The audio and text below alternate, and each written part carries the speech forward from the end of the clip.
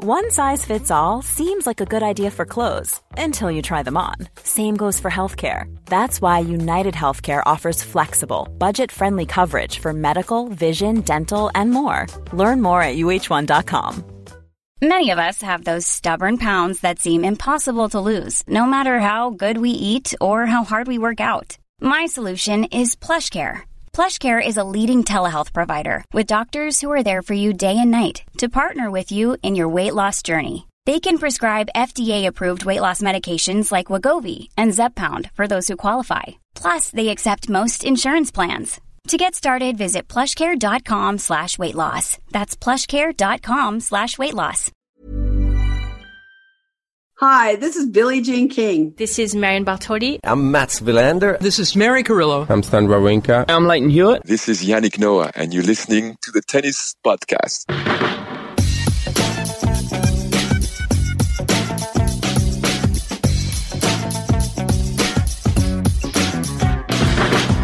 So here we are again, Tennis Podcast Towers, Dog on Lap, myself, David, Matt, Nando's consumed, other peri-peri chicken outlets I'm sure are available, although I'm not sure that many others are available because Nando's is dominating. So cornered that market. Yeah. And we all very much enjoyed our dinners. We've enjoyed another great day's play at Wimbledon, and it has been a great day's play at Wimbledon. I don't quite know what to lead with, because if I felt any degree of certainty that we'd just seen Andy Murray's last Wimbledon match, a 3-set, pretty one-sided loss to Denis Shapovalov, then of course that would be the lead story. But I just don't know. As he left the court, I felt that he was making it clear that it wasn't a goodbye. I felt it was all in what he wasn't doing rather than what he was. But then we've all just read through his press conference transcript and what he had to say after the match, and suddenly the waters feel somewhat murky. Well, I felt reading through them that he was clearly very disappointed with what he put out today, which I found interesting. I've always found it so difficult to read Andy Murray. I'd never feel like I've managed to achieve that, and that's fine.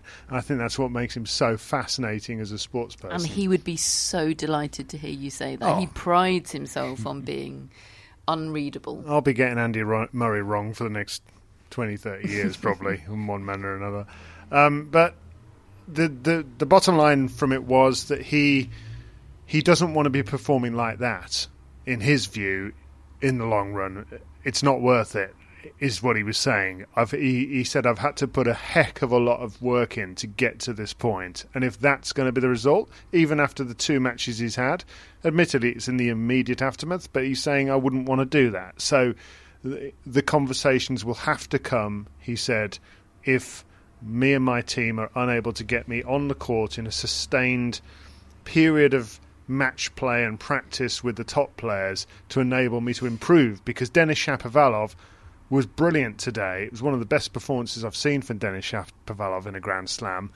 But Andy Murray was unable to do much about it. And in his eyes, that's unacceptable. It's funny, isn't it? Because we all thought coming into this Wimbledon, this grass court season, this Andy Murray comeback, it's all about the movement. How well can he move? And actually, he sort of was moving pretty well. It's not 2016 Andy Murray, but it was to the point where I wasn't constantly looking for the telltale signs of him, not moving out towards the forehand side and trying to protect the hip. He was moving decently.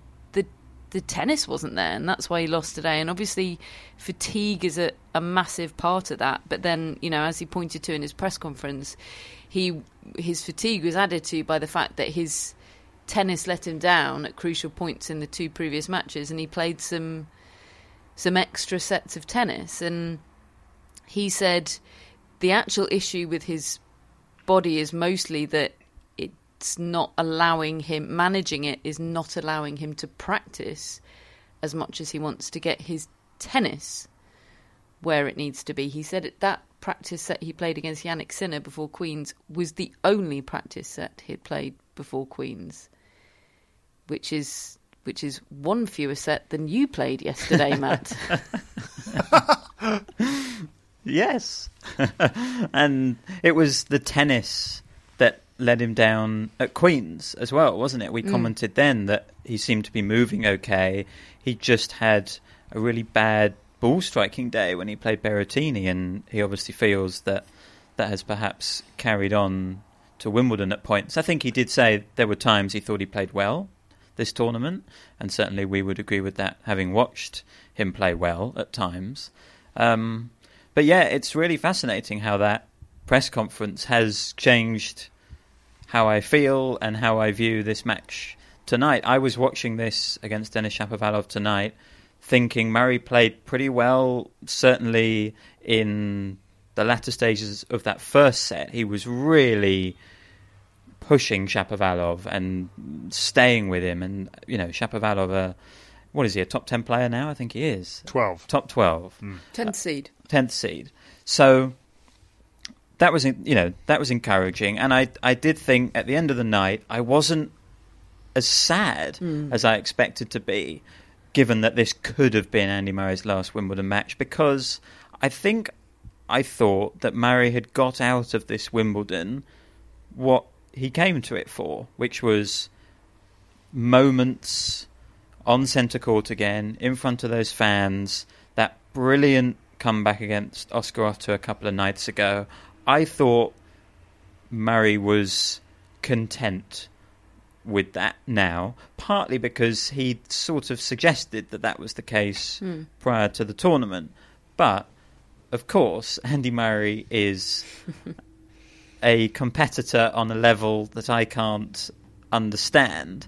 So I suppose it's only natural that there comes a point where that isn't enough. I'm just surprised it's come quite so quickly. And as you said, he's put in all this work, and perhaps he thinks that was kind of the best I have to offer. And if that's... I don't want to be playing like that. I don't like this feeling that I have now, having just tried to beat Denis Shapovalov and, let's be honest, not come close. Yeah, I imagine it feels very different to the Bautista Agut loss at the Australian Open. You know, losing like that today, it had a feel of the loss to Felix Auger-Aliassime at the US Open last year, the loss to Wawrinka last year at the French Open.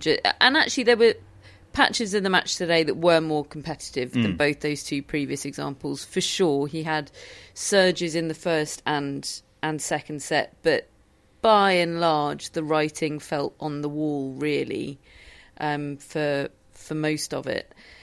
And yeah, I'm having to do a complete reassessment of how I feel and what I expect. I'm still confused.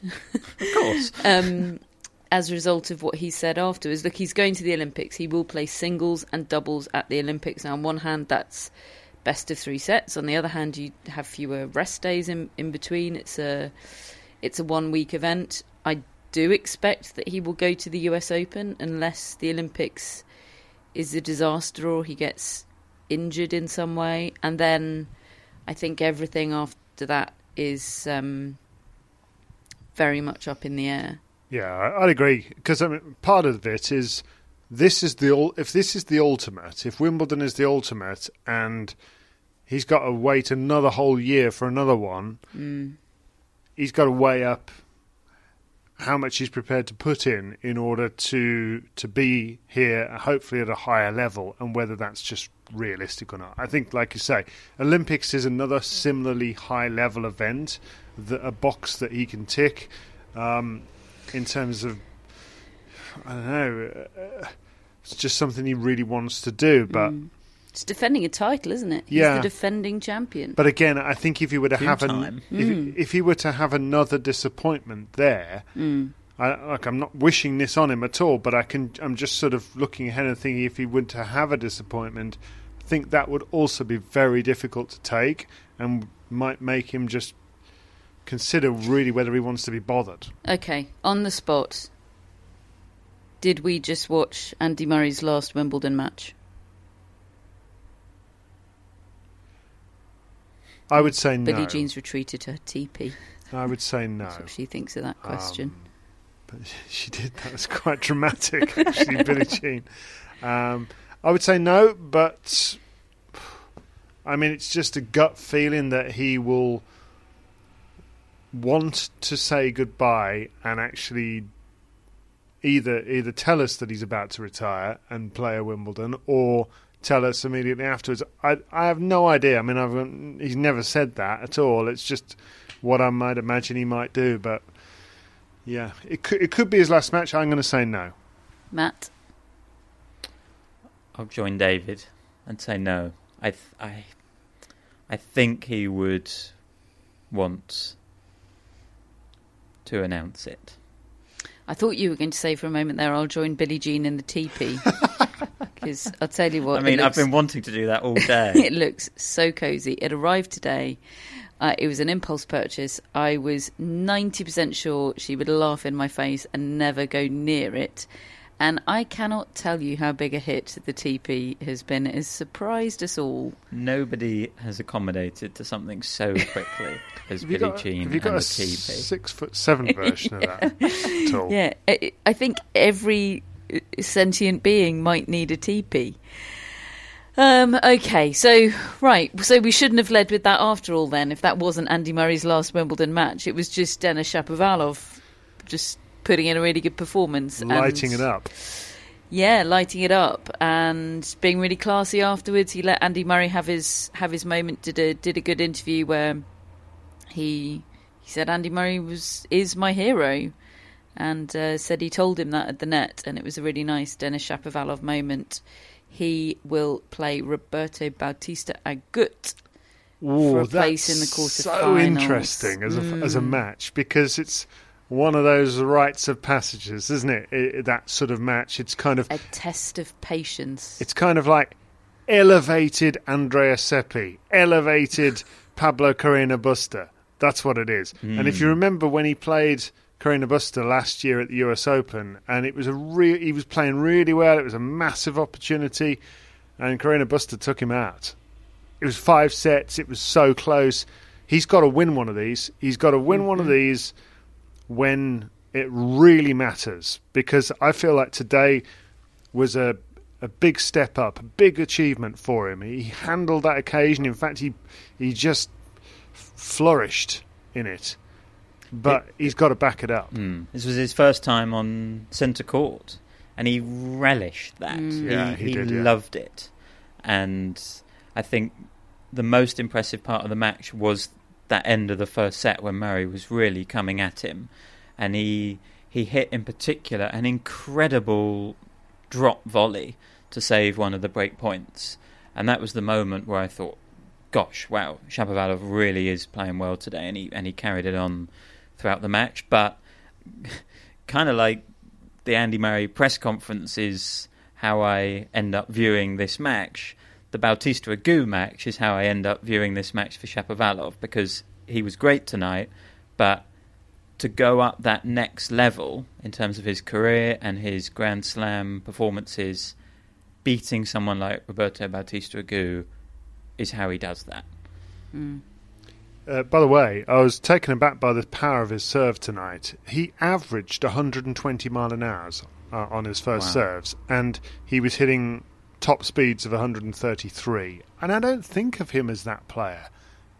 He's not that tall. He's not that... Well, I think he's had these shoulder issues for quite a long time that he's been managing, and he elected to skip the French Open, not because he couldn't physically play, but just to rest the shoulder, I think, and buy him a bit of shoulder canister. And I think that's pretty smart, actually. I think we often criticise Shapovalov for making bad decisions, either mainly the micro level within a tennis match. His decision making feels like something he needs to get better at. But if skipping the French Open and resting that shoulder is what's contributed to him, having some good warm-up events to Wimbledon and now playing like this at Wimbledon, then you have to say that was a smart decision. What a centre court debut for Denis Shapovalov. And speaking of which, first on centre court today was Ons Jabeur. taking out former champion Garbine Muguruza from a set down 5-7, 6-3, 6-2. The story of the day, the moment of the day, the match of the day for me. Yeah. She was amazing. She was amazing because Muguruza came out to be relentless and just knock her off the court the way she does. And she was having some success with that early on. And we actually ended up with 3 winners on centre court today who were all showing off in the very nicest possible way, showing us all what they've got because they'd never been there before. And, I mean, Jabeur was the best of the lot in a way because she's not just blasting the ball. She must have hit 30-odd drop shots in the course of that match. And some of them were off the clean return. You know, full-blooded first serves from Muguruza. She's hitting a drop shot on the return. And it was driving Muguruza to distraction. And I love how much she loves her own drop shot. She says that so many coaches have told her to stop doing it. She just says, no, I'm doing the drop shot. It's a great thing. She was so extraordinary today. There was a defiance about her that I've not seen before. She, you know, it was a 6-2 final set from Ons Jabeur, but it felt in the balance the whole way somehow. And Muguruza, I'm just reading from Reem Abalil, who's a journalist that an Egyptian journalist that covers Ons Jabeur very closely, that Muguruza saved 24 of 29 break points today. And there were lots of moments where you thought that was your chance on Jabeur and it's gone. And Muguruza's a Grand Slam champion and she's not going to give you another one. Well, Jabeur created other ones. Yeah, I checked with IBM and that's a women's record at Wimbledon, joint record for most break points saved in a match, 24. Wow. So for... You know, it reflects brilliantly on both of them. For Muguruza to be able to fend off that many and for Jabeur not to get discouraged and disheartened that she wasn't taking those opportunities and, as you said, to create more. Yeah, I thought she was amazing and I loved, as you said, David, the fact this was her centre court debut as well. I just think it's so cool to see players who've been around for quite a while now. We've known about Ons Jabeur go on to tennis's biggest stage in many ways, centre court at Wimbledon, and just be introduced to that audience. And I think the great thing about Jabeur is when you learn about her as a tennis player or see her as a tennis player for the first time, you're also getting this amazing insight into Jabeur the person, because in her own words, her game reflects her personality and her character. You know, she says, I hate routine and I hate rhythm and I play tennis like that. And that just comes across. And I think crowds really connect with her. And I think we saw that on centre court today. She said, it means a lot, especially so many Arab people watching me and supporting me. I've received a lot of messages from different people. It's amazing. But I don't want the journey to stop here. I want to continue. Well, what she achieved at the end was one of the most moving things I've seen on the tennis court, because when she was serving for that match and when the nerves were starting to jangle, she walked to the back of the court right in front of our commentary box and vomited in the corner of the court and couldn't handle the moment physically. I mean, she did, but it overcame her for a second, and she was down on her haunches and very, she was trying to be very discreet about it, but this happened in the corner of the court, just ahead of match point. And she got up and she served it out. And it was just, I mean, Annabel Croft was in the commentary box alongside me with tears in her eyes. She was just so moved by this sight, and the crowd were as well, because I think not everybody could see this. And, there's a moment where the umpire said to the ball kid, "Could you just move to the right a bit there so that you're not standing in it?" No, I thought he said, could you move so that you're sort of covering it? I think it was away from it. Yes. Oh. So it was just there. It was, the the area where the vomit was right where the ball kid would have been standing. Right, I thought the umpire was asking the ball kid to sort of straddle the vomit to create a sort of shield. What I loved about what Ons Jabeur did as well, she didn't make a song and dance about this. She did not say, I want to see a trainer. She didn't mention it. She didn't make a meal of it. She just got up and accepted it. Accepted that that's how she'd felt for a few seconds, and then still went and served it out. I mean, my admiration for her is just without limits. Yeah, totally. And she was asked about it in her press conference, and they said, "Are you okay?" And she said, "Yes, I just need to vomit." Sometimes I just need to vomit. But she did point out that this is not unique to today. She says she has got some stomach issues which she's trying to improve, and it does happen to her in matches that when she's nervous, whatever water she's drank or whatever doesn't stay down and comes back up again, and she's dealing with this as a it sounded like a fairly regular thing on court. And just like you, David, I was amazed at how she managed to do that, and then look so nervous in that situation, and then play a completely nerveless match point, which was an incredible sequence of events. And I think she finished it with a forehand winner. It was extraordinary. And she has this way of just sort of planting her feet and just swiping the ball away, and as you say, then just fell flat on her back. I mean, that was a title-winning moment. Okay, it was only the third round, but for her, this is uncharted territory, and she's done it against a former champion and a former world number one. She will play Iga Swiatek next, who beat Arina Camelia Begu 6-1, 6-love in under an hour today. She was done before midday.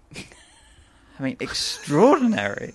Just absolutely crushed Begu. An hour and a half before centre court even started. Swiatek was in the shower.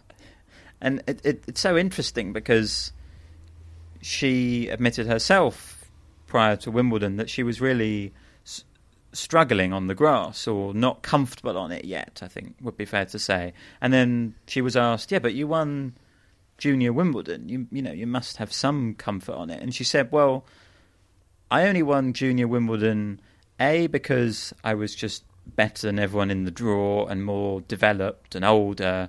So it didn't really matter what the surface was. It was just my tournament.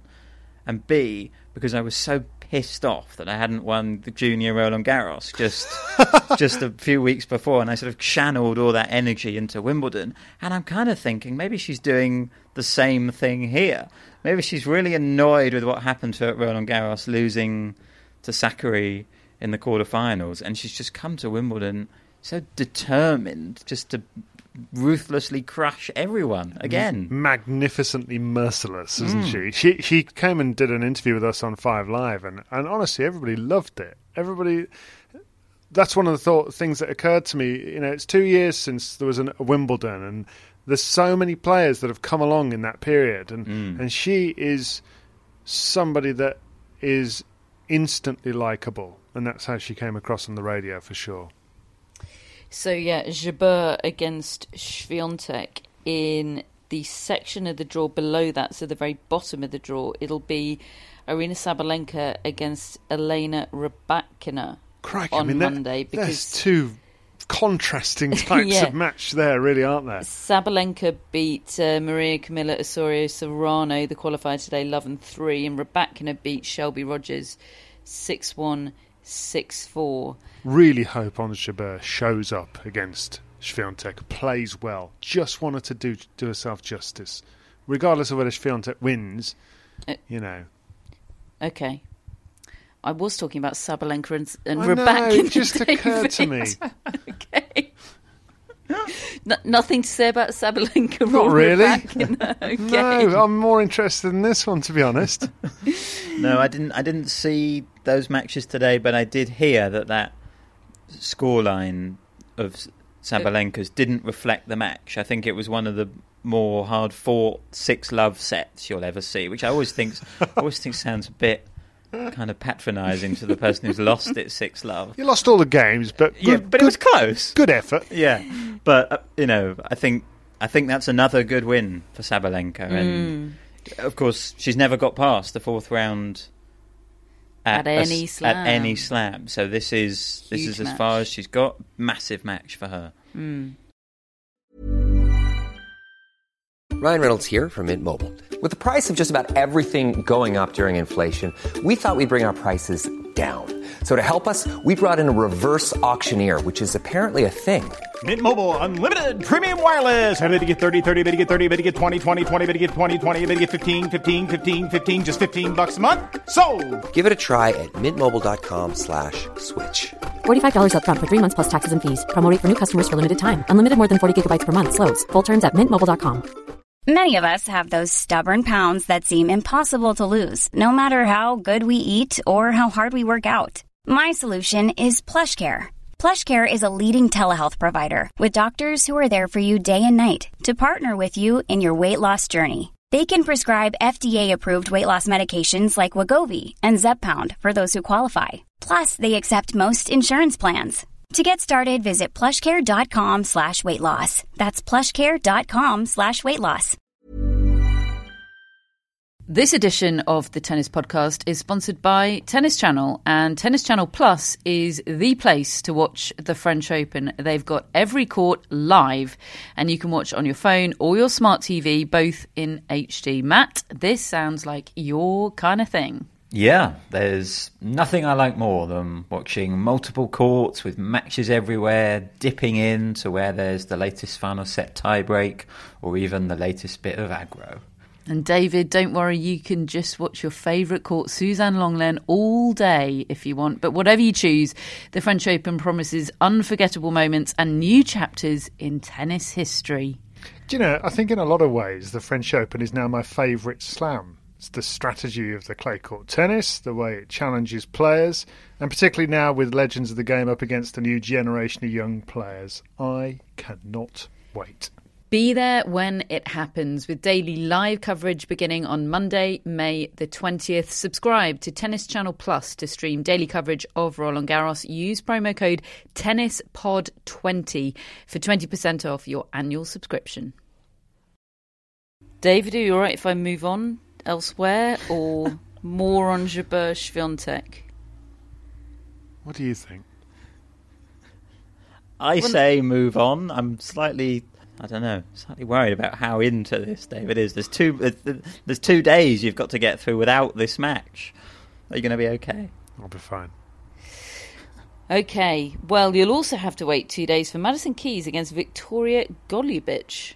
Okay, not a problem. Let's go.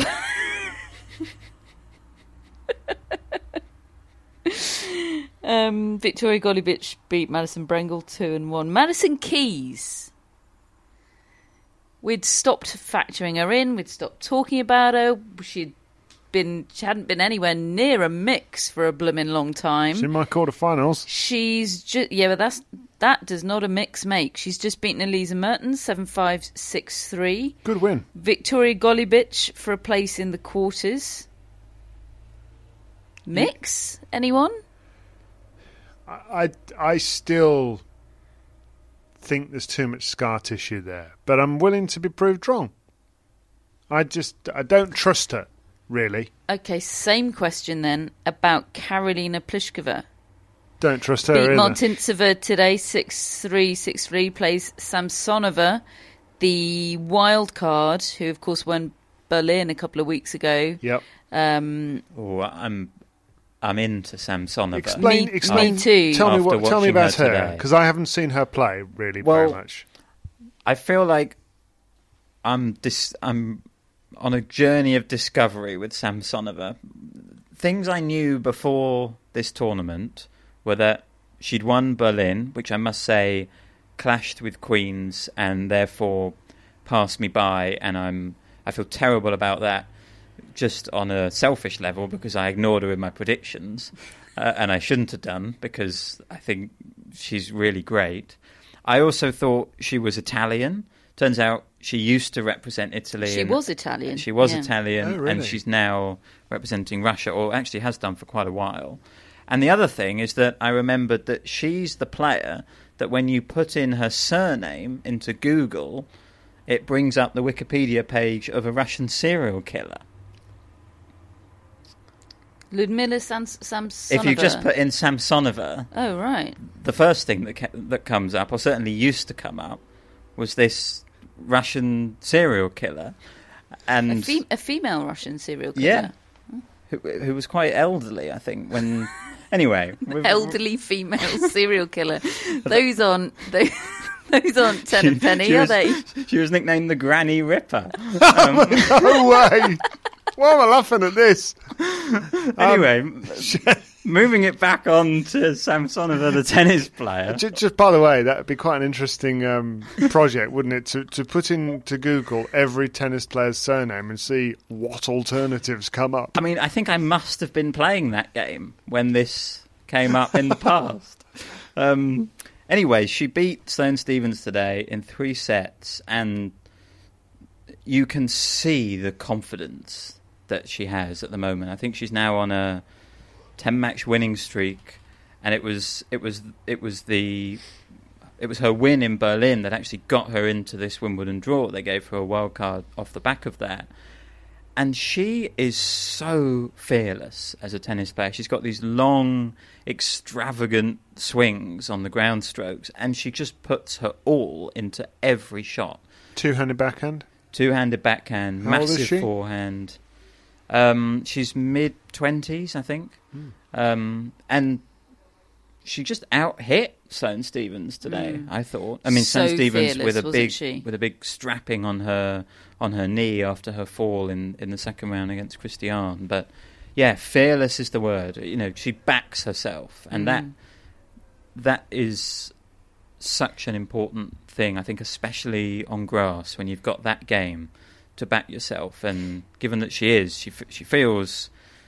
really feels like it's going to take a special performance to stop her. So Karolina Pliskova is not that woman? I don't think And so. sub-question, not in anyone's mix. I'm so interested by that match, though, because... And also by Madison Keys, just because of this... The way in which we're writing them off. And I'm doing the same, right? The scar tissue is too much for me to overcome and too much for me to put them in the mix. But... maybe this is where they rewrite their stories. Yeah, possibly. I just don't. I just won't predict it. I'm just wary of Samsonova. You know, being better than I realised. The last time that happened with a player, they won the French Open, like 3 weeks ago. Don't want to be. Well, I was going to say you don't want to be caught out again, but I'm going to give you one last on Jabeur question. Is she in the mix? I was thinking about Swiatek being the player, and of course you're the one who picked her to win everything years ago. Anyway, what were you saying? It's like that game where you answer the question before.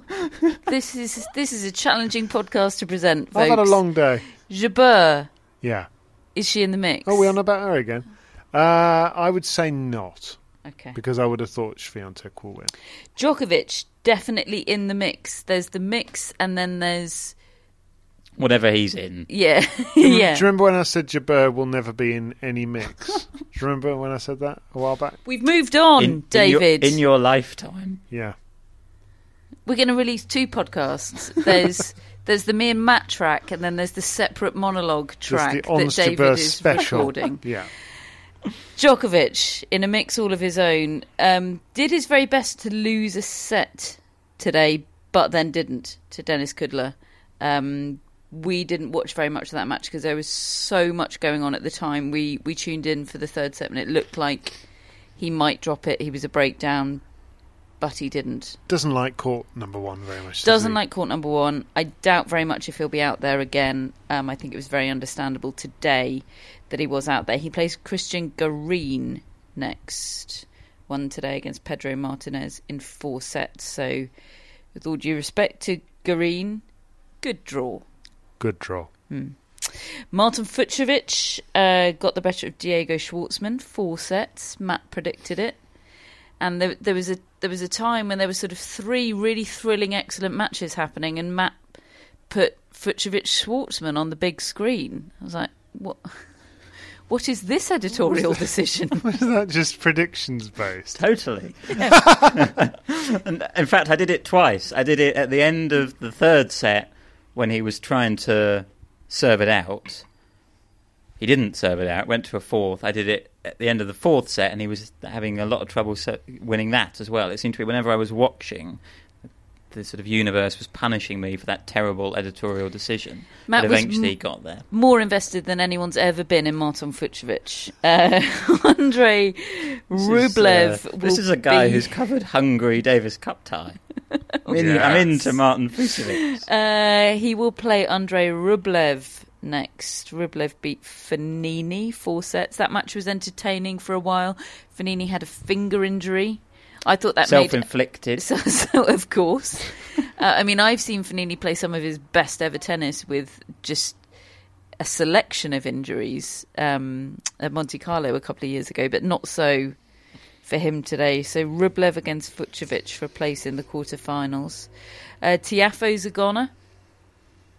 That's, I mean, no offence to Karen Khachanov, but that's a bit of a disappointment that Tiafoe has lost in straight sets, and it did come up, I think, in commentary today, the quip he'd made the other day about I'm a different player when I'm on a show court, and he wasn't on a show court today, and he lost, well, pretty handily. I mean, he wasn't on the show court against Vasek Pospisil either in the round before, and he was fine. We were so impressed with that, weren't we? You know, tricky grass court player and backing up a big win in the opening round. We thought that was the banana skin, the Pospisil. Pospisil match. I thought he'd dodged that and was now into this tournament and could possibly have too much game for Khachanov. Yeah, I find that result quite a letdown, actually.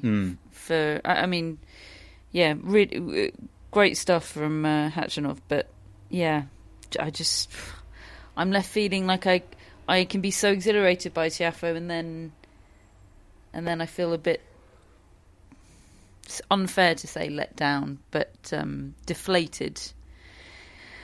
And Khachanov in the 4th round will play Sebastian Korda, who was so good today. He's such a player already. Beat Dan Evans in 4 sets and was the better player than the 22nd seed and British number 1 Dan Evans.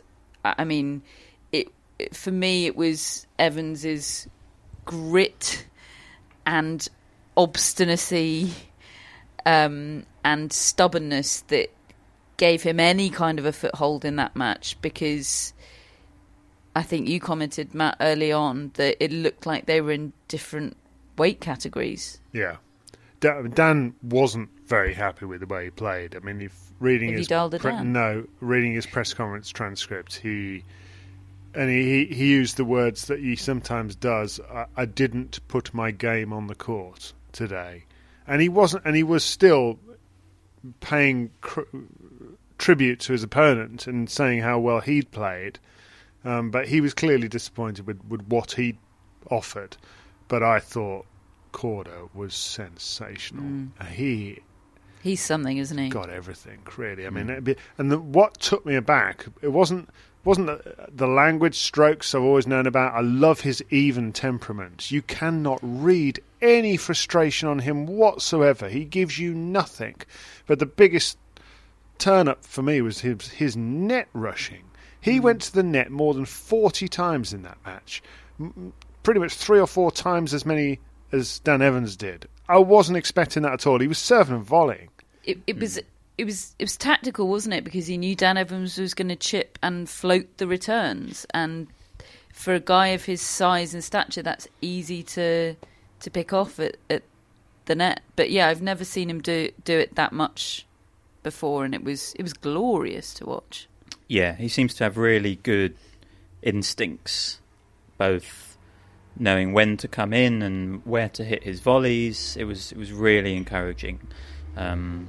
David, I think in the same way you can't get Andy Roddick out of your head when you watch Jack Draper, I can't get Thomas Burdick out of my head when I watch Sebastian Korda. Just the purity of the strike and how smooth his game is, and yet I think what we saw from him today with those instincts at the net suggests another layer perhaps to what Burdick had, and the even temperament and how calm he is completely what strikes me. I mean, his facial expression didn't change the whole match, and I think it's interesting because, you know, he's called Korda and his dad's sitting there in the box, and he's aged well, hasn't he? Yeah, Peter Korda. I don't know if it's facial hair covering up a multitude of wrinkles, but I had to Google his age because I thought that can't be Peter Korda. But it's the comparisons to his father which come most naturally, but actually Sebastian credits his mum, who was also a top tennis player, I think about 25 in the world she peaked at, and he credits her with helping to instill this calm temperament, because she was apparently like that, and I think her influence on his game is probably more perhaps than Peter's influence on his game. I just find it fascinating, and I cannot get enough of how much the Korda siblings all support each other in all of their various incredible achievements.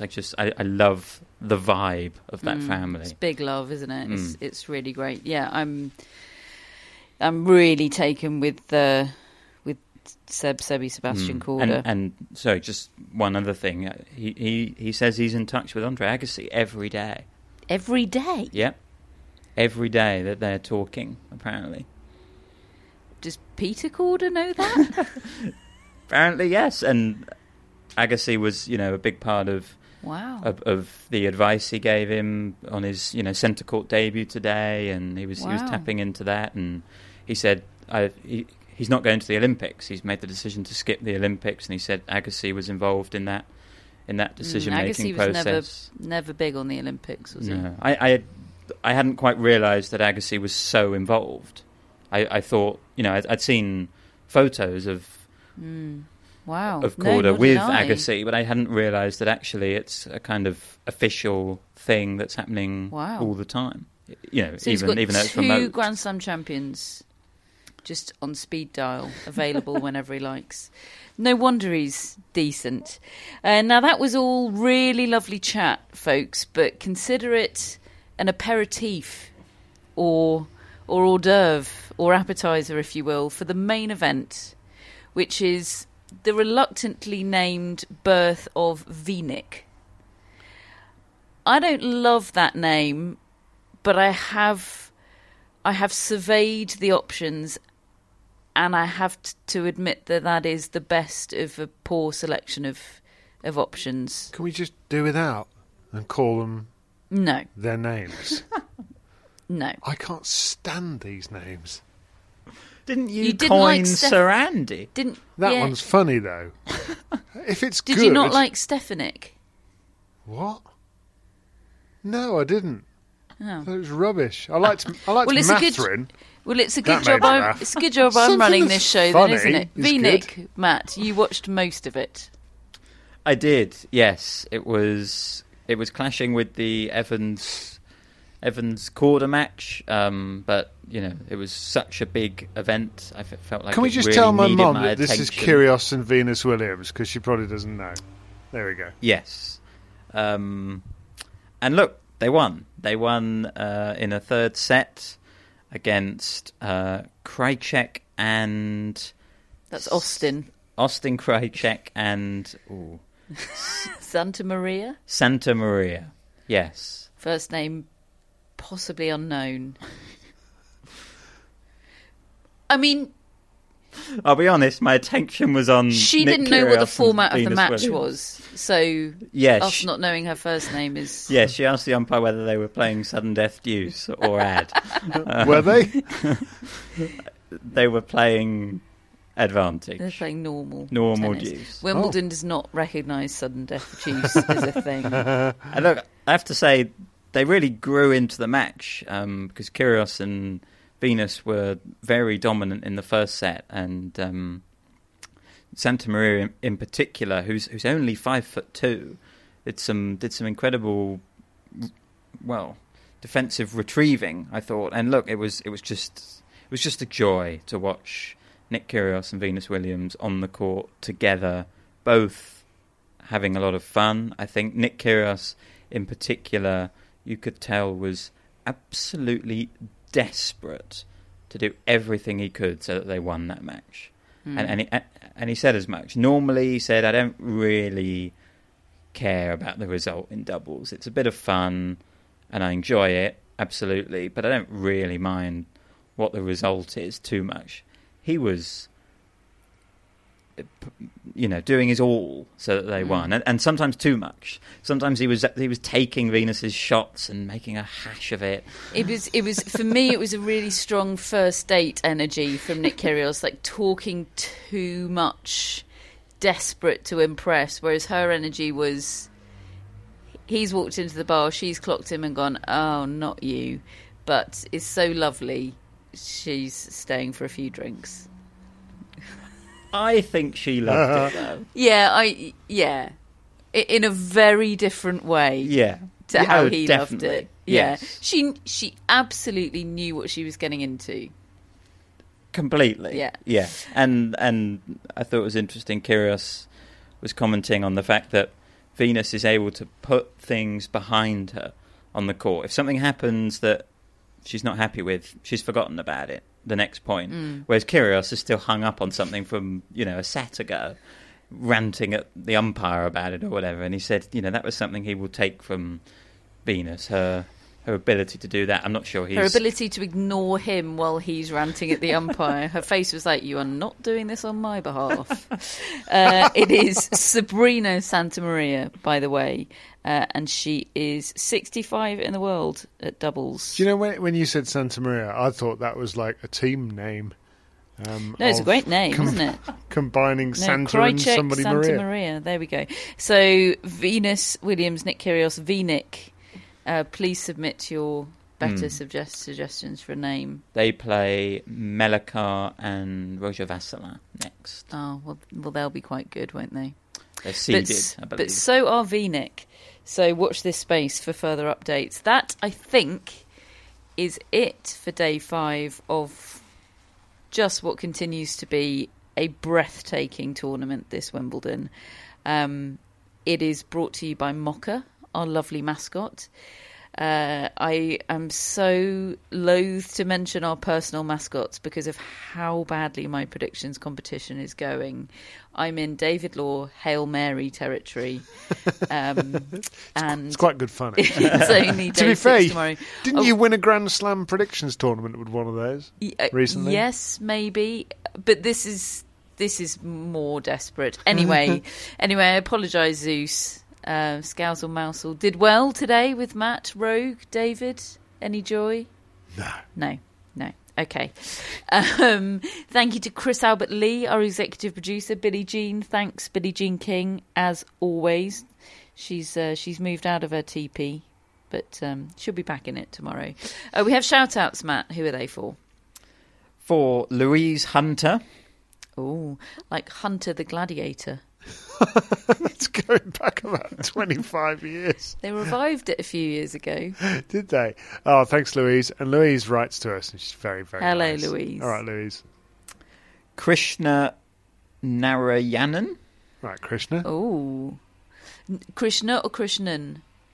Krishna. So not like Krishnan Guri Murthy. No. But a bit like Krishnan Guri Murthy. Hello, Krishna. Thanks for your support. And Alison Lemaire. Oh, that's a cool name. The Sea. Alison of the Sea. Is that French? Could be. Could be. Is the M capitalised? Is it like McManaman? My Yes. sister's called that. I think that's French. Marvellous. Lovely, lovely name. Thanks very much for your support. Thank you very much for all of your support. Thank you for listening. Thank you for subscribing to the newsletter. If you do that, if you don't, then I retract my thanks. Do follow us on social media. I'm in charge of the Instagram and I'm loving it. Hannah's on Twitter and I'm loving reading that. It's all an absolute treat. So we'll be back with one more daily podcast from week 1 of Wimbledon. Don't worry, we're back with 7 more next week, but 1 more to go this week, and it might be a late one after the football. We'll speak to you then.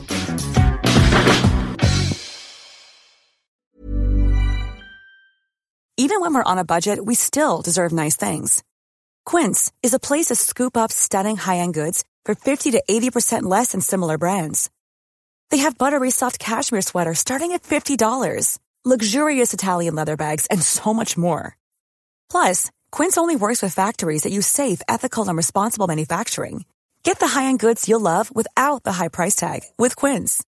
Go to quince.com/style for free shipping and 365-day returns. The secret to visibly firmer, summer-ready skin is here. Osea's #1 best-selling Andaria Algae Body Oil. Clinically proven to instantly improve skin elasticity and transform dull, dry skin to silky, soft, and unbelievably glowing. Rich yet never greasy, Andaria Algae Body Oil is formulated with sustainably sourced seaweed to help replenish the skin's moisture barrier and 7 nourishing active botanical oils for results you can see and feel all over. The best part? Its signature scent. A blend of freshly squeezed grapefruit, cypress, and mango mandarin transports you to sun-kissed summer days. This all-natural scent is unforgettable.